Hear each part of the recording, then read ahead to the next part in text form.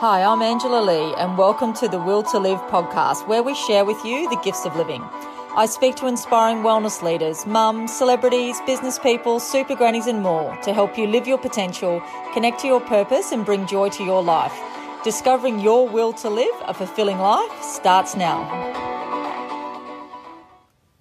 All right, hello everyone. I'm very excited today to have with me Michaela Daddario. Now, Michaela's been a very integral part of my life personally for the last 8 years now. I've actually worked with Michaela, so I'm just so excited to share some of the work that she does. So what does Michaela do? I'm about to tell you. So Michaela facilitates deep and expansive transformation for high-achieving leaders. Michaela's focus is on assisting you to rapidly unlock more of your genius and your gifts by enhancing your emotional and spiritual intelligence through your quantum power centers for a deeper relationship with your true self and to successfully navigate the challenges of creating a better life and a better world. Whether the change you're facing is invited and desired or unwanted and traumatic, Michaela is here for you to help you fulfill your potential and utilize this change as a platform to become your best self and fulfill your highest destiny. She will help you to pinpoint and clear the specific karmic emotional influences blocking your well-being, intuition, happiness, and success. You will discover the incredible power, grace, and value of aligning with the high vibrational awareness of your whole being, soul, and spirit so you can be a vibrational match with what matters most to you. Michaela's journey from a university education in psychology to leading expert in quantum transformation and quantum emotional healing spans 30 years in the human potential movement. More than 15,000 women and men have benefited from Michaela's mentoring, facilitation, and training over the past decades. Michaela is the CEO of Creative Evolution and the founder of the IICT accredited modality Quantum Emotional Healing. Her work has been described as being at the forefront of the human potential consciousness movement in Australia. Now, that is that introduction there. Welcome, Michaela. Thank you so much for coming on. And as I said earlier, I've worked with you for over 8 years now, and I just know for me personally that the insights and perspectives I've gained from the work with you has just been life-changing. And I can say 100%, hand on my heart, that I would not be where I am today without this work. And that's why I so want to get this message out there and share the work that you do. So thank you so much for coming on. Oh, thank you, Angela. It's such an honour to be here with you, and I'm so excited for you. And you are most definitely an inspiration in my world and in my life. What you've been through and how you've transformed that. Like, to me, you are the living embodiment of what's possible in terms of overcoming tragedy. Yeah, no, thank you. And yes, the work certainly helped me as well. And I guess when we talk about quantum emotional healing, because I do tell people I've had quantum emotional healing, and people just sometimes just go, oh my God, what is she on about? So, for the listeners, I'd love for you to explain what is quantum emotional healing and what it is you do. The introduction gave us some insight, but I'd love for you to explain it to our listeners. Yes. So in essence, quantum emotional healing is addressing what I call the karmic imprints that reside in the emotional body. And so the imprints are basically what's left after we've been through a tragic event. So the emotional body holds that event, and it actually doesn't get properly addressed. We can move on, but unless we actually focus and address the emotional body in a very particular way, what happens is that part of us continues on alive and charged with that trauma and tragedy, and can affect us in both present and future. It's like essentially it's like a reactive energy, emotional energy of pain and suffering that's still sitting in our emotional body. And so what I found, what I've discovered over the years is that we can do as much positive thinking as we like. We can address what's going on mentally on a conscious level, yet if we're not addressing what's buried emotionally, and usually what happens is that we bury it because we need to be able to keep going. So what happens is that at the time of the event, we're not able to properly process and integrate it. So what we do is we bury a big chunk of it, and we bury part of ourselves with it.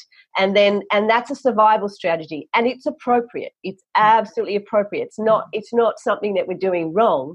It's just that it's a survival strategy, and it's supposed to be a short-term strategy, not a long-term one. Now, what happens is that typically we can then carry that stuff for years and years and years, and it keeps playing out, and it can affect our health, our relationships, our sense of self, our capacity to feel joy, our energy levels. So my premise is that there comes a time where it's important to address that. And that does require courage, and it requires, as you know, it requires that deep dive into the emotional self, into the soul, and it requires us to face that event without having. It's not like you're having to relive it again, but what you're basically doing is going back and finding that part of yourself. You're really on a rescue mission to find that part of yourself that you buried and be able to release that, and with that, release the trapped potential that's there as well. Yeah, no, that's well, yeah, and that's exactly what it is, and I think so many people can resonate with that. Like, what we do is we just have to get on with things, like you said, because we have to get on with life. But what happens is all of these events and these things that are happening aren't, they don't go anywhere. They get stored within us. So it's really important to be able to shift that. And so the sessions that you take actually go in and help us shift that from us. Yes. And so the way that I particularly work with it is that I look for the imprinting that's sitting within the power centers, our energy power centers, which we call the chakras. And so, and that's a deeply profound process, as you've experienced. It just takes it to another whole level. And so I'm working within that. The reason why it's called quantum emotional healing is because I'm working with the unified field. I'm working with the quantum field, and that's a particular vibration and a particular energy that enables us to release this kind of trauma on a deep, deep level. So you really do let it go out of yourselves, out of your body, out of your mind, body, soul, and spirit. And you're also releasing, I believe it's actually working on your DNA as well, because you're working with the very, very, very deepest core of you. Yeah, and I can just so attest to that. And I just had a session with you again last week, and it's just so powerful in that, like, for me personally, one of the things that I'd been working on is forgiveness, and trying to forgive, like going through a divorce and my ex-husband, and trying to get to that place. And I tried so many different things, like so many different, mindset work, seeing psychologists, I do different exercises to help me release stuff. I bought forgiveness doTERRA oils. I was doing meditations where I was actually like, really going into this deep dive in forgiveness. I know every single forgiveness quote, but there was still a part of me that I know that within my being, I wasn't feeling it. And I just said to you at the start of the call that after the session, within a few days, I got to a place where, when I saw him, I actually was in something had shifted to the point that I actually invited him along to come to Dreamworld with our daughter. And you just sort of can't explain those things when you push and try everything else. Sometimes it's deeper, and you have to go deeper with doing it. So I want to thank you for that. And I guess I just wanted to share that little story as an example of, the type of thing that it can help with. But something else I want to know as well is, like, how does one become a quantum emotional healer? Like, I'd love to hear your journey about how you actually became that, because it's not something we go to school and it's in the school curriculum, like, let's become a quantum emotional healer. I love that. Well, I guess I'll start back when I was 12. And I needed the support of a school counsellor. And I remember coming out of that session with the school counsellor and feeling like, wow, she really, really helped me. And it inspired me. I remember at 12 deciding, that's it, I'm going to be a counsellor, a therapist, psychologist. I hadn't kind of clarified it at 12, but all I knew was that I wanted to do what she was doing, because I could feel that something had really shifted in me. And so fast forward, I went to ANU and I studied psychology. I did a double majors, the honours stream. I was all set up to become a clinical psychologist. My father's a scientist, so he kind of already had it mapped out. I was going to have my PhD done by this time. And, so in lots of ways, I was on a mission to do something, but I also was feeling, I guess, a level of pressure to follow a particular path. Mm. So halfway through my honours year, I came to the realisation that psychology wasn't my path, which to say was distressing is an understatement, because I was kind of like, oh, my God. And so in the end, I actually contracted glandular fever. And that, looking back, that really gave me the exit route that I needed. And in fact, I was bedridden for nearly 6 months. And through that time, I really had to think. I had a lot of time to think. And I really thought about, what am I doing? What do I want to be doing? I realized that I wasn't actually, my heart was not in managing symptoms. My heart wasn't in helping people to just manage situations. I realized at that time that I really wanted to help people fulfill their potential. And so to me, psychology was restrictive. And look, there's lots of awesome psychologists out there, and positive psychology is an amazing stream now that we have. Yet at the time in the 80s, my options were pretty limited in that regard, and I just felt like it wasn't my path. So I actually then went into the community sector. I decided that I really wanted to be where I could feel that I was really making a difference. And so once I got well, I actually started working for the Rape Crisis Centre. So I was in my early 20s. Oh, my gosh, it was just really full on. Like, we did not have sexual assault units at the time. I remember my boyfriend one time, we weren't supposed to go and actually meet the ladies that had been assaulted, who had contacted us on the crisis line through the night. But I remember one time being so distressed that I actually got my boyfriend to drive me and park me at the end of the street, and I went and found the phone box and found her to talk to her, because she was just so distressed. And so it was like a war zone. This is in suburban Canberra, and I'm suddenly going, oh my God, there's calls every single night from women who had been raped. And so it just completely shattered my worldview and of what was really going on behind the scenes in life. And I became very, very passionate about wanting to contribute and help in that regard. And so I stayed with the Rape Crisis Centre for a number of years. And then I've got to say, it was just the most incredible professional opportunity of my life.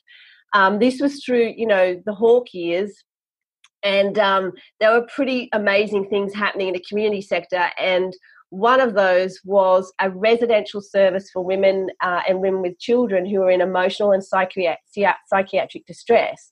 And it was an alternative to the psychiatric system. And it was a residential support service, and we provided therapy, group therapy, as well as one-on-one support, and it enabled women to stay with their children while they were working through their issues, rather than having to go into a psychiatric ward and be alienated from everybody, separated. So it was a very, very unique service. And I worked with, it was part of women's services, so I worked with women, for women and women with children. That gave me the foundation for what I feel that gave me the foundation as a therapist and as a healer, because I got exposed to extreme levels of distress, and through that time was taught, like, we had the most incredible in-house training. We had top trainers.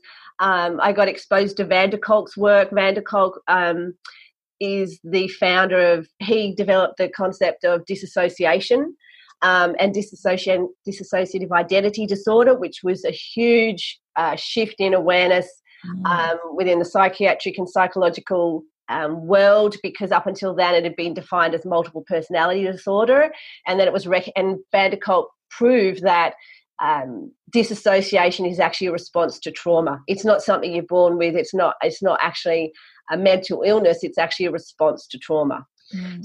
So those years gave me an incredible foundation for working with trauma. And so I was working with a psychotherapeutic model, a counselling model, but that was really, really cutting edge. Yeah. So yes, I spent my late 20s and early 30s working in that field.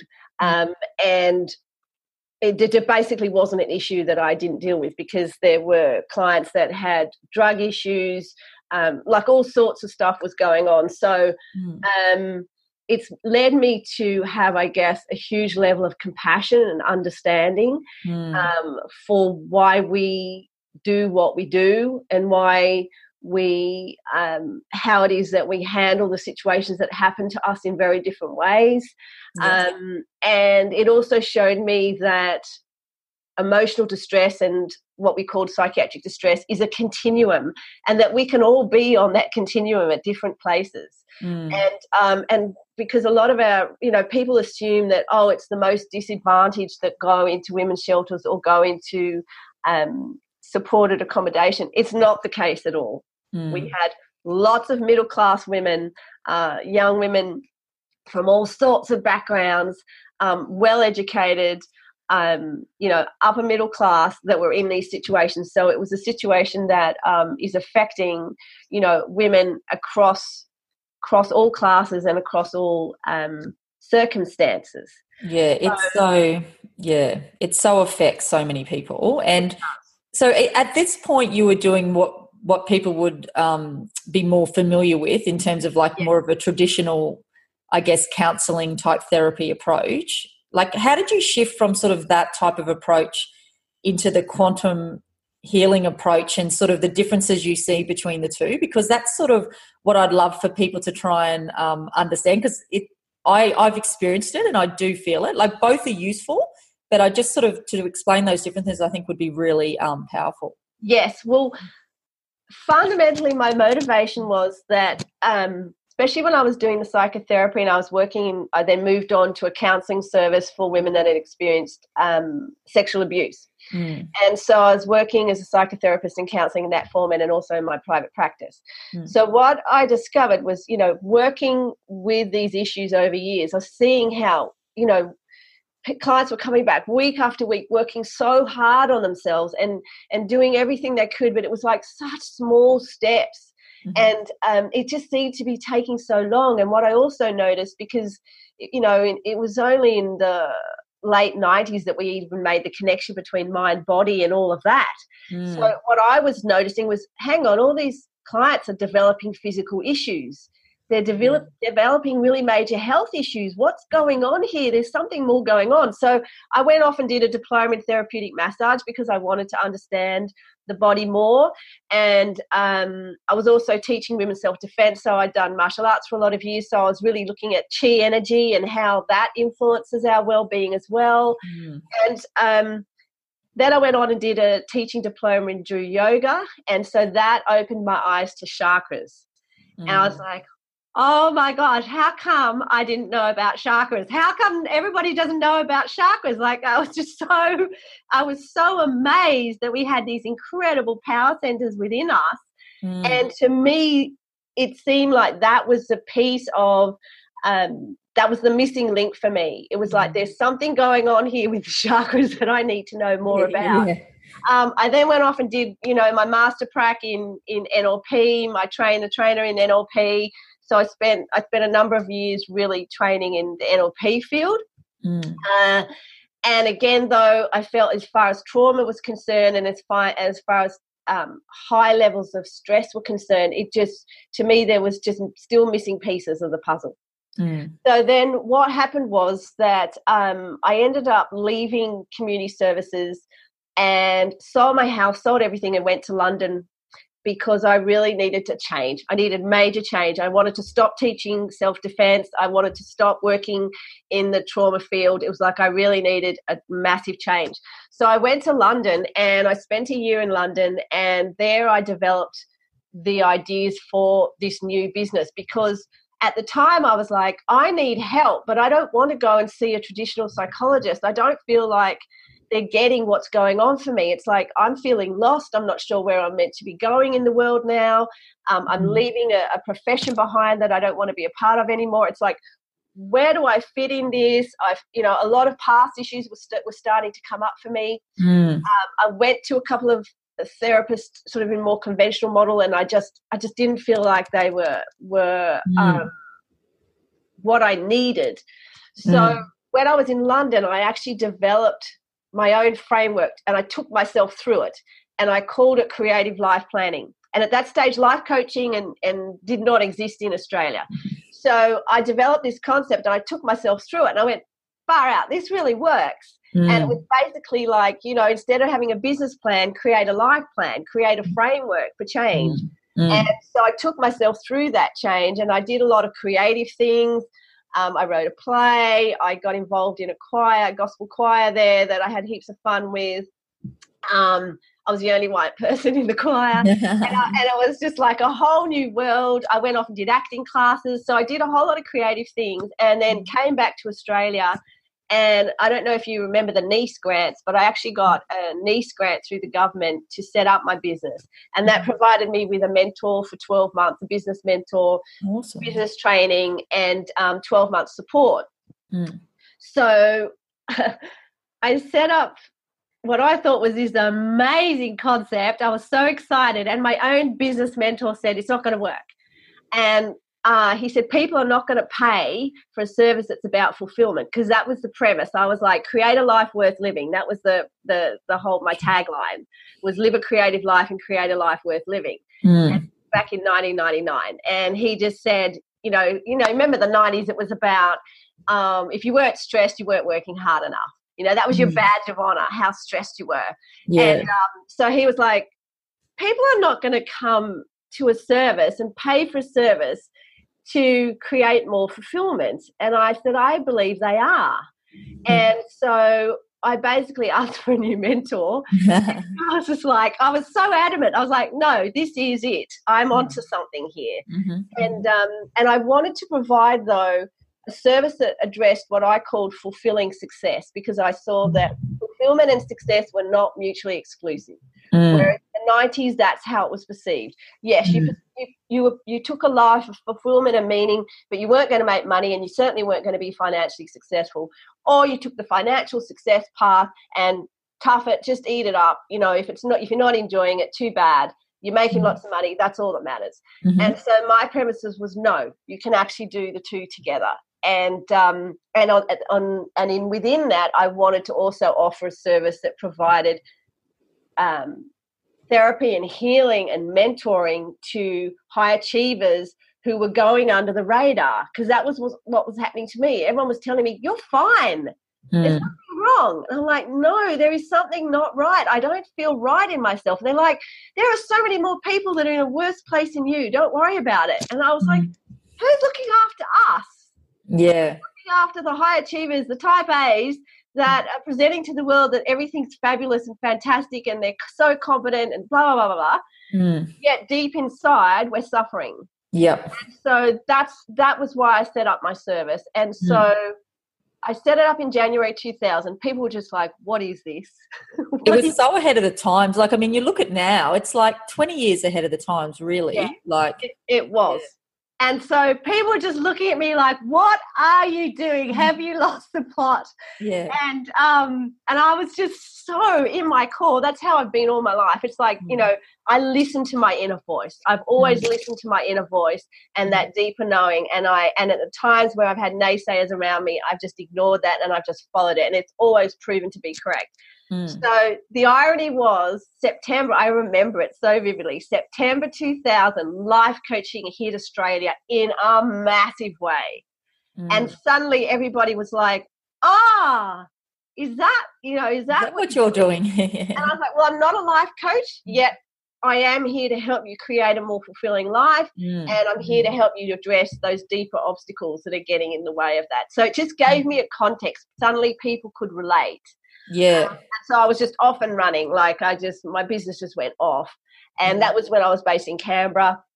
And so I just didn't look back. Like it was a fantastic, amazing time. And I was helping a lot of senior executives in the public service and also working with people in business themselves. But primarily at that time in Canberra, I was working with senior execs. Yeah. So like with that work, like what are some, I mean, you've worked with over 15,000, so it might be hard to pick a couple, but, you know, like what differences, it'd be interesting for you to explain to sort of the listeners, the differences that some of your clients experience or the shifts that they got in like a shorter period of time, because that is the difference. Like traditional therapy has its place, but sometimes you can get these shifts that transform you, I don't know, connect you back to you, get you on your path. Yeah. But I'd love for you to maybe share if you can think of anyone like that comes to mind who's done that, because I think that would really resonate with some of the listeners. Yes. Yeah. Oh, there's so many situations. Yeah. Okay, so one scenario that comes up quite a bit is high achievers that are actually on antidepressant medication. Mm-hmm. Mm-hmm. And they have come to me because they really don't want to be numbing themselves out that way, and they don't feel like that's actually the answer or the solution for them. Mm-hmm. And the side effects and everything else have really been debilitating for them. So I've helped along with holistic doctors, I've worked with a lot of clients in actually addressing that issue. And the change for them has just been massive to be able to get off the medication, feel connected to themselves again, feel like they're connecting to their deeper inner self. It's so profound because they weren't enjoying that sense of disconnection, and they weren't able to create that sense of joy and fulfillment. So helping high achievers in that situation where they're able to reconnect with themselves is so profound.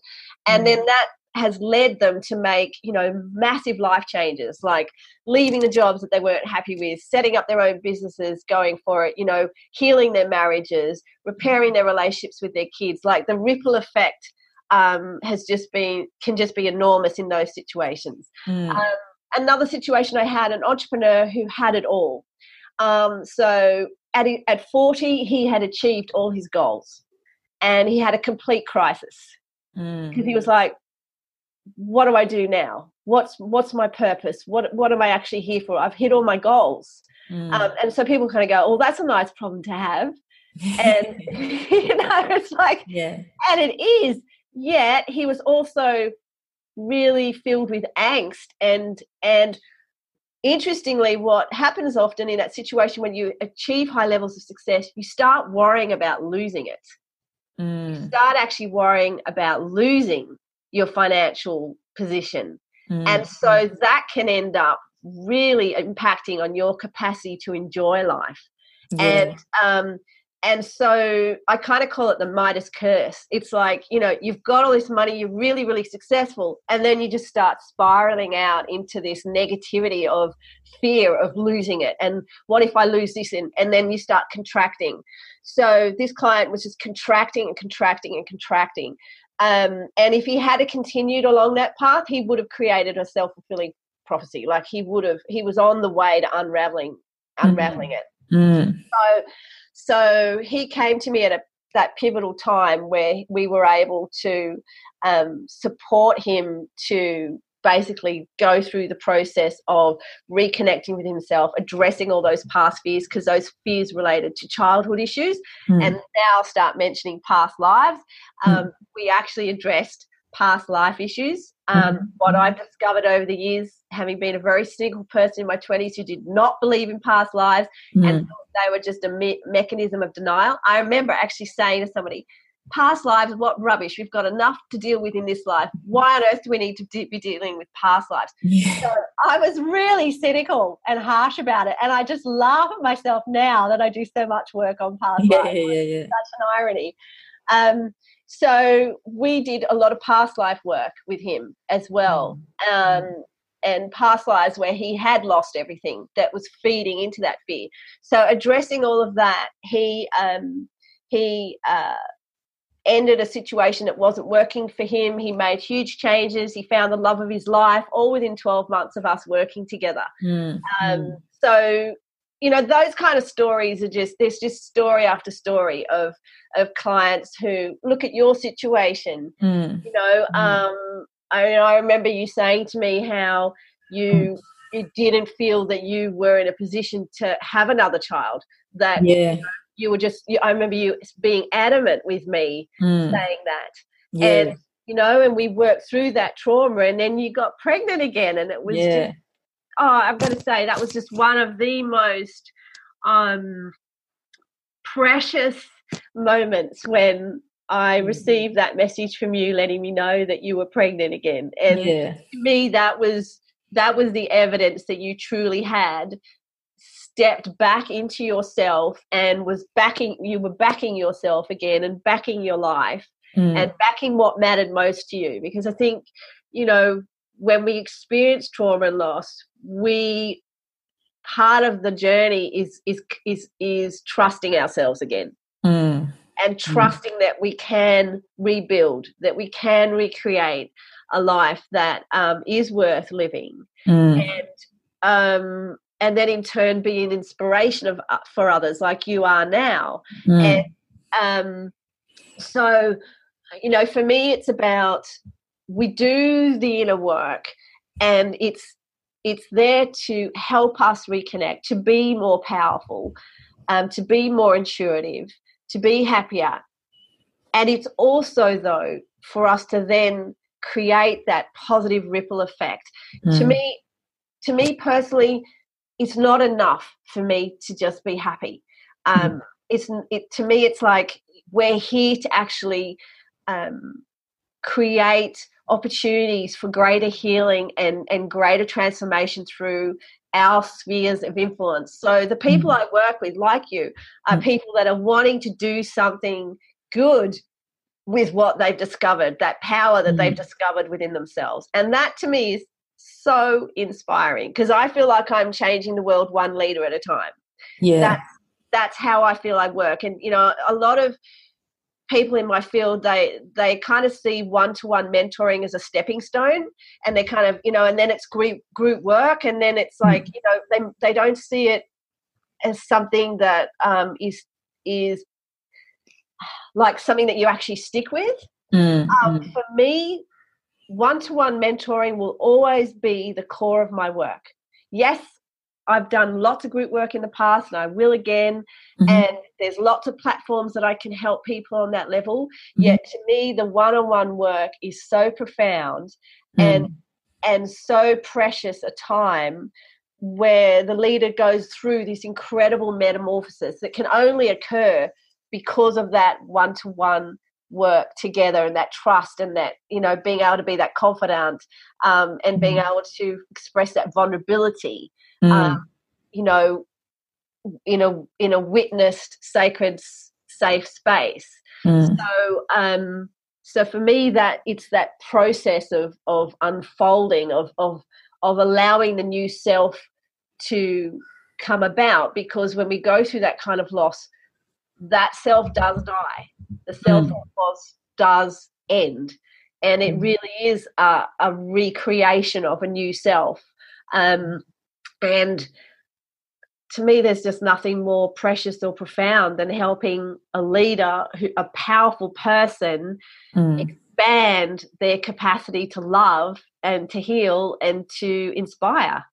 It's some of the most, like, I'm just sitting here listening going, oh my God, that's amazing just listening to you speak. But it is so profound. And I think, like, you talked about a few different situations there, but I think there's some things there that are really powerful in that, why people often go on these antidepressants is, like we said, we move on with things and we don't deal with what's healed. So until you actually go in and heal what's there, you can't move on, and by them healing that, it's enabled them to move forward and get off that, because they're not numbing themselves anymore. They're not avoiding it. So, like, I've seen that with people as well who've done your work, and the other thing as well is, like, you can have all this external access, like that entrepreneur you were talking about, but unless you've done the internal work to get an alignment, so it's about, the personal business alignment, unless you actually do that work, it either doesn't mean anything or it won't hang around, because you're not aligned with it. So, it is so powerful like that. And I just know from the work that I've done as well, just some of the insights like you touched upon with,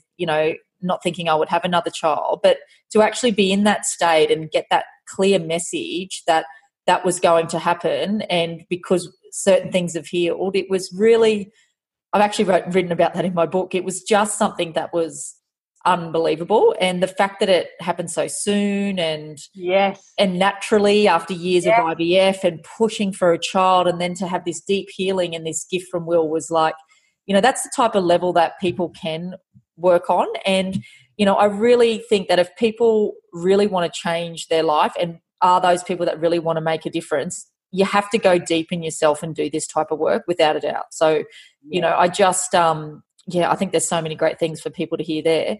I guess there's a couple of other questions I wanted to sort of ask you as well, is like, you've been faced with some of the life's most tragic events, and, I'm just wondering if you can share a couple of key things, how you actually navigate your way through it, because, and the practices that you do to maintain your energy, because it's like, people look at you and go, oh, Michaela's amazing, or people say to me, oh, Angela, you're going so well. But, I've been on the couch not being able to get off the couch in deep pain and deep anger. I've punched the bed. I've gone through all that stuff. It's not like we don't go through it, but it's like, navigating our way through by doing regular practices. And I'd just love for you to share sort of how you do that, because what you've been through and where you are is phenomenal.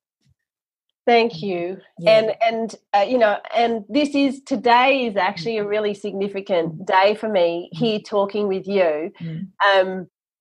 It's interesting that we've paralleled each other in so many ways, because 2015 was, the year where we both experienced massive trauma, and mine involved the murder of my younger sister in Canberra, and I can absolutely say that who I was died the moment I was hearing that on the phone. It was just so deeply, profoundly shattering. And so these last 4 years I have been on an intense journey of recreating myself and building a new self. And part of that is about stepping out into the public sphere again, because whilst I continued my mentoring work, I removed myself from the public face, and I made a decision that I just was not ready to be out in the public arena, because that would inevitably involve me having to talk about what I'm talking about now, and which I can do without bursting into tears and without being really deeply distressed. That I can actually talk about it now, knowing that this is going out into the world and I'm putting myself out there, and I'm a very private person, so to even acknowledge that vulnerability is really big for me. And I've got to say, one of the things that got me through were my clients, because I know everybody is watching to see how I was going to handle it. Because here I am talking about, if you've gone through trauma, you can come out a bigger, better self, and that's the intention. And so here I was facing a tragedy that was really going to test me on all levels. And that resulted in me making a decision with my husband at the time for us to end our marriage. It resulted in me having to let go of my beautiful hinterland sanctuary. So there was like lots of changes that came about as a lot of loss that came about. It was choices, and they were decisions that I made, yet they were also really tough decisions that resulted in a lot of sadness and a lot of grief as well. So what's got me through those 4 years is a team. If ever I was a lone wolf, this certainly taught me not to be that anymore. And so I've had a number of different people that I've worked with. Some people have like I have with you. Some people have stayed with me the whole way through. Other people have come and gone for different periods that they were there to help me, and then I've moved on to something else. But I've certainly had a key number of people that have helped me through the journey.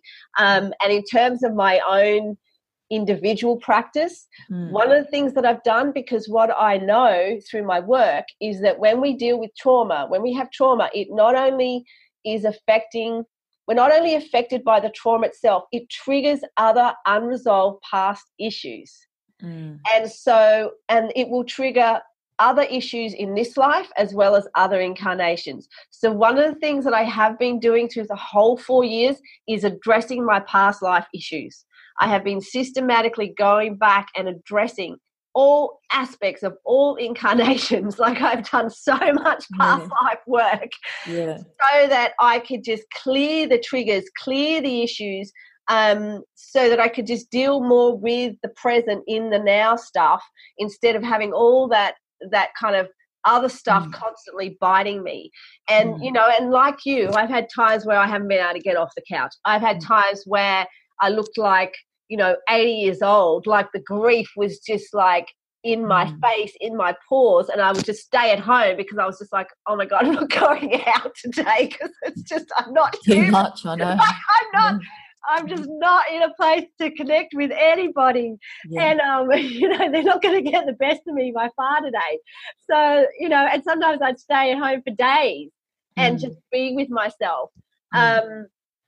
And I remember in the first few months, I was so vulnerable that, like, one of the things some of my friends did was that they would take me to the movies. We would go to the movies twice, 3 times a week. And I couldn't go by myself. I used to love going to the movies by myself. But after that trauma, for a while, I was so fragile that I couldn't leave the house without a friend or without my husband. And that was, I've been such an independent, powerful woman. That was really tough to be that vulnerable and to acknowledge that I am feeling that vulnerable that I can't even walk out of the house by myself. Whew, you know, that was tough. And it was big. It was a big deal for me to actually ask for help and ask for support. So my friends would just we would just go to the movies. We just kept going to the movies. And it was so good. Just little things like that, where you can just laugh, where you can just forget about what's going on for a while and have fun.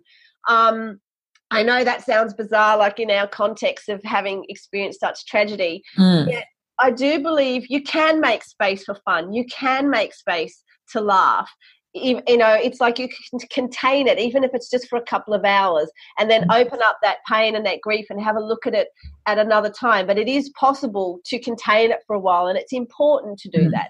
So I definitely utilise the skills of containment, where I could contain it for when I was working with my clients, when I was having fun, and then in the privacy of my own space or with healers or mentors that I was working with, you know, unlock it and unravel it and deal with it. Work with it, That's something that you said about the fun then. Like, that's certainly something that I did. And, you know, when everyone was doing their 104 Will challenges after Will passed away, the one that I did was actually to do some yoga every day and make sure I laughed every day. So even if it was just like, I'd get to some nights at 8:30, 9 p.m. at night, and I'd be looking for something to laugh at because I hadn't laughed, because I forgot how to laugh.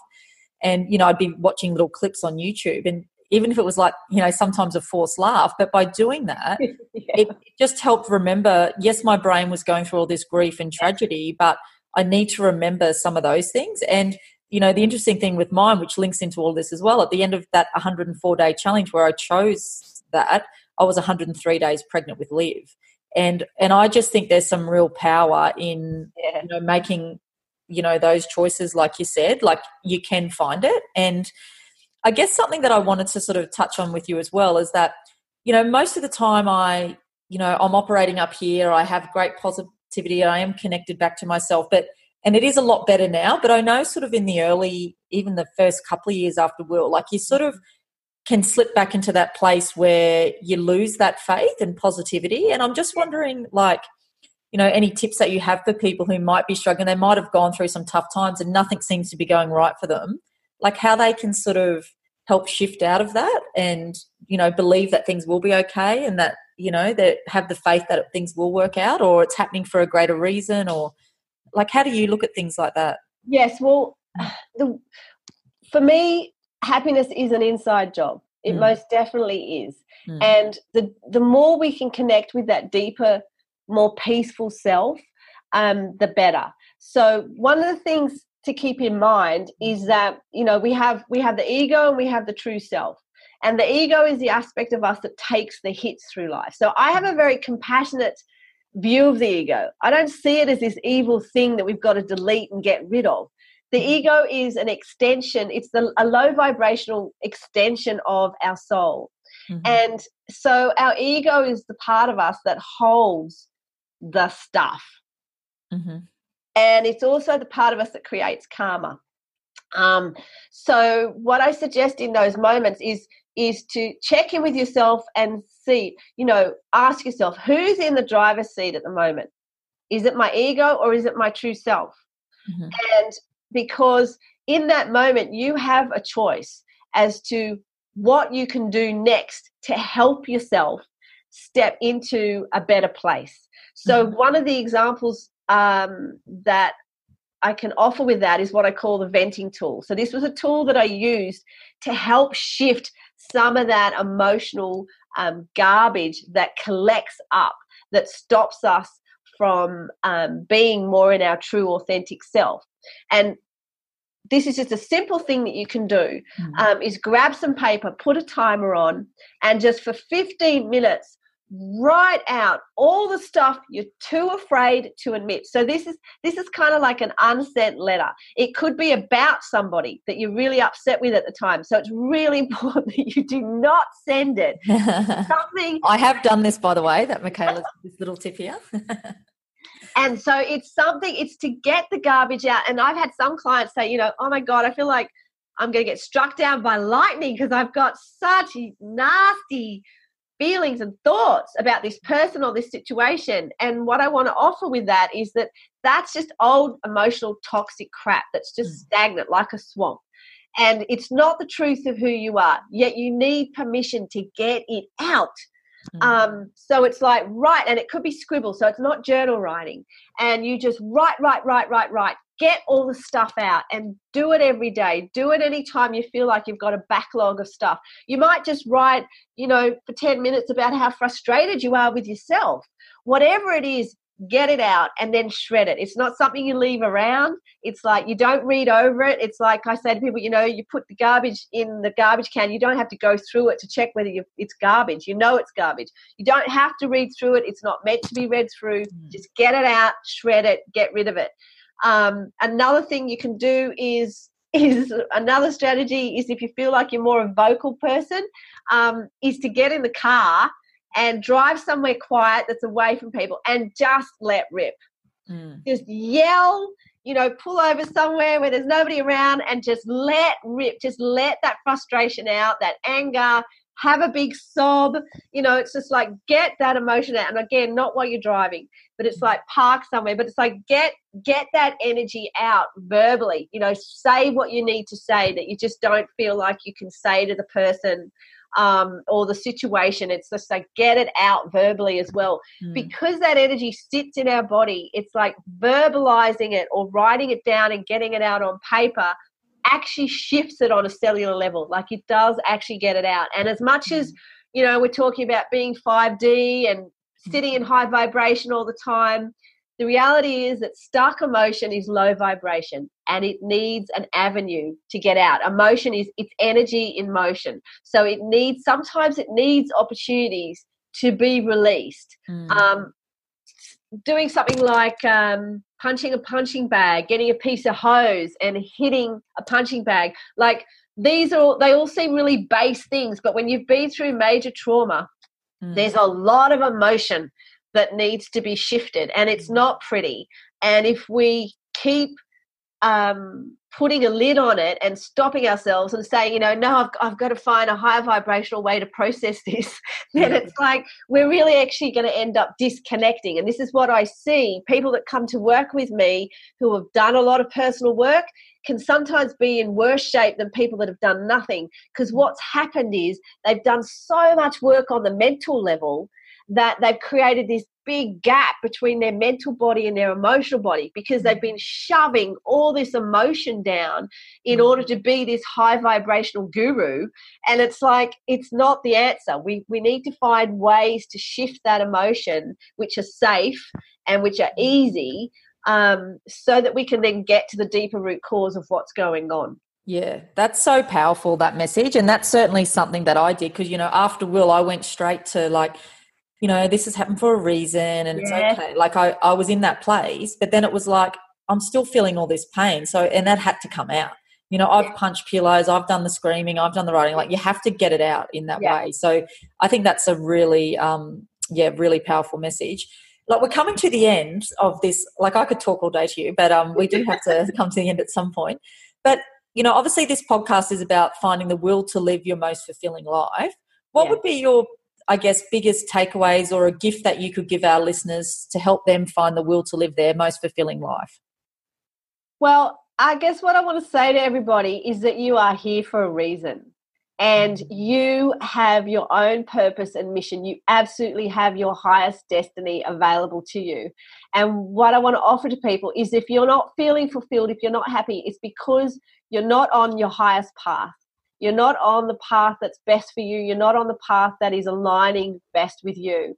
And so what I want to offer to all of you is, give yourself permission to live your best life, and know that if you're not happy, invest in the work that's needed to be done. It's you know, like, we'll invest in holidays.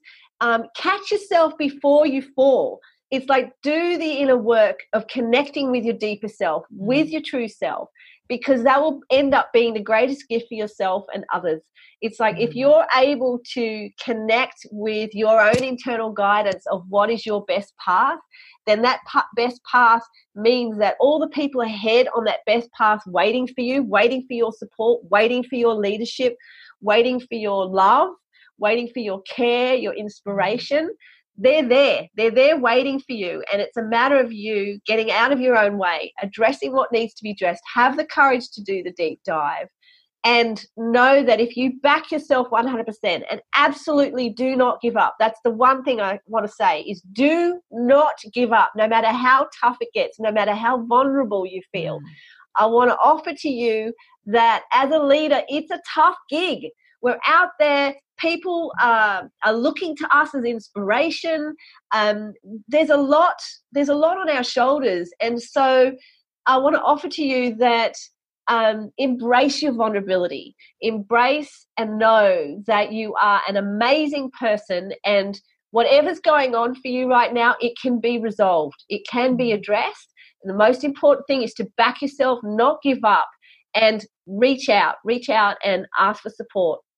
Yeah, no, that is such amazing advice. It's certainly advice that I've taken. And I know we'll be putting some links with this podcast as well, because Michaela is giving away her equilibrium breathing sort of meditation healing. It's about love and gratitude. So she's going to be giving that away to free for everyone who wants that as well. And there's also some specials that she's put together for people that want to dive into sort of her leadership transformation program or trying a one-off healing session as well. So thank you so much for doing that, because it's something that I certainly would love everyone to experience. And I really appreciate you sharing those specials with our audience. But thank you so much for your time. It's just been amazing hearing all that. And I feel like I'm energized just getting to be in your presence again for another 40 odd minutes I think we've talked for. So, and look at that. It's 11:11 a.m. when we're wrapping up. So there's a sign. This has been awesome.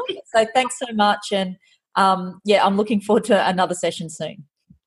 Thank you, Angela. It's been amazing. And I just want to thank you for being the most beautiful platform for me to step out into the public world again. And I just don't think that's any coincidence. And love you lots. Thank you. You're such an inspiration, darling. Thank you so much. I'm Angela Lee, and you've been listening to Will to Live, the podcast. You can join us on Facebook in our Will to Live online community, that's LIV, Facebook group, or follow Angela Lee on social media and at www.angelalee.com.au. Also, if you enjoyed this podcast and would like to pay forward the gifts of living, please share with your friends, and if you haven't already, please rate and review the podcast. Thanks so much.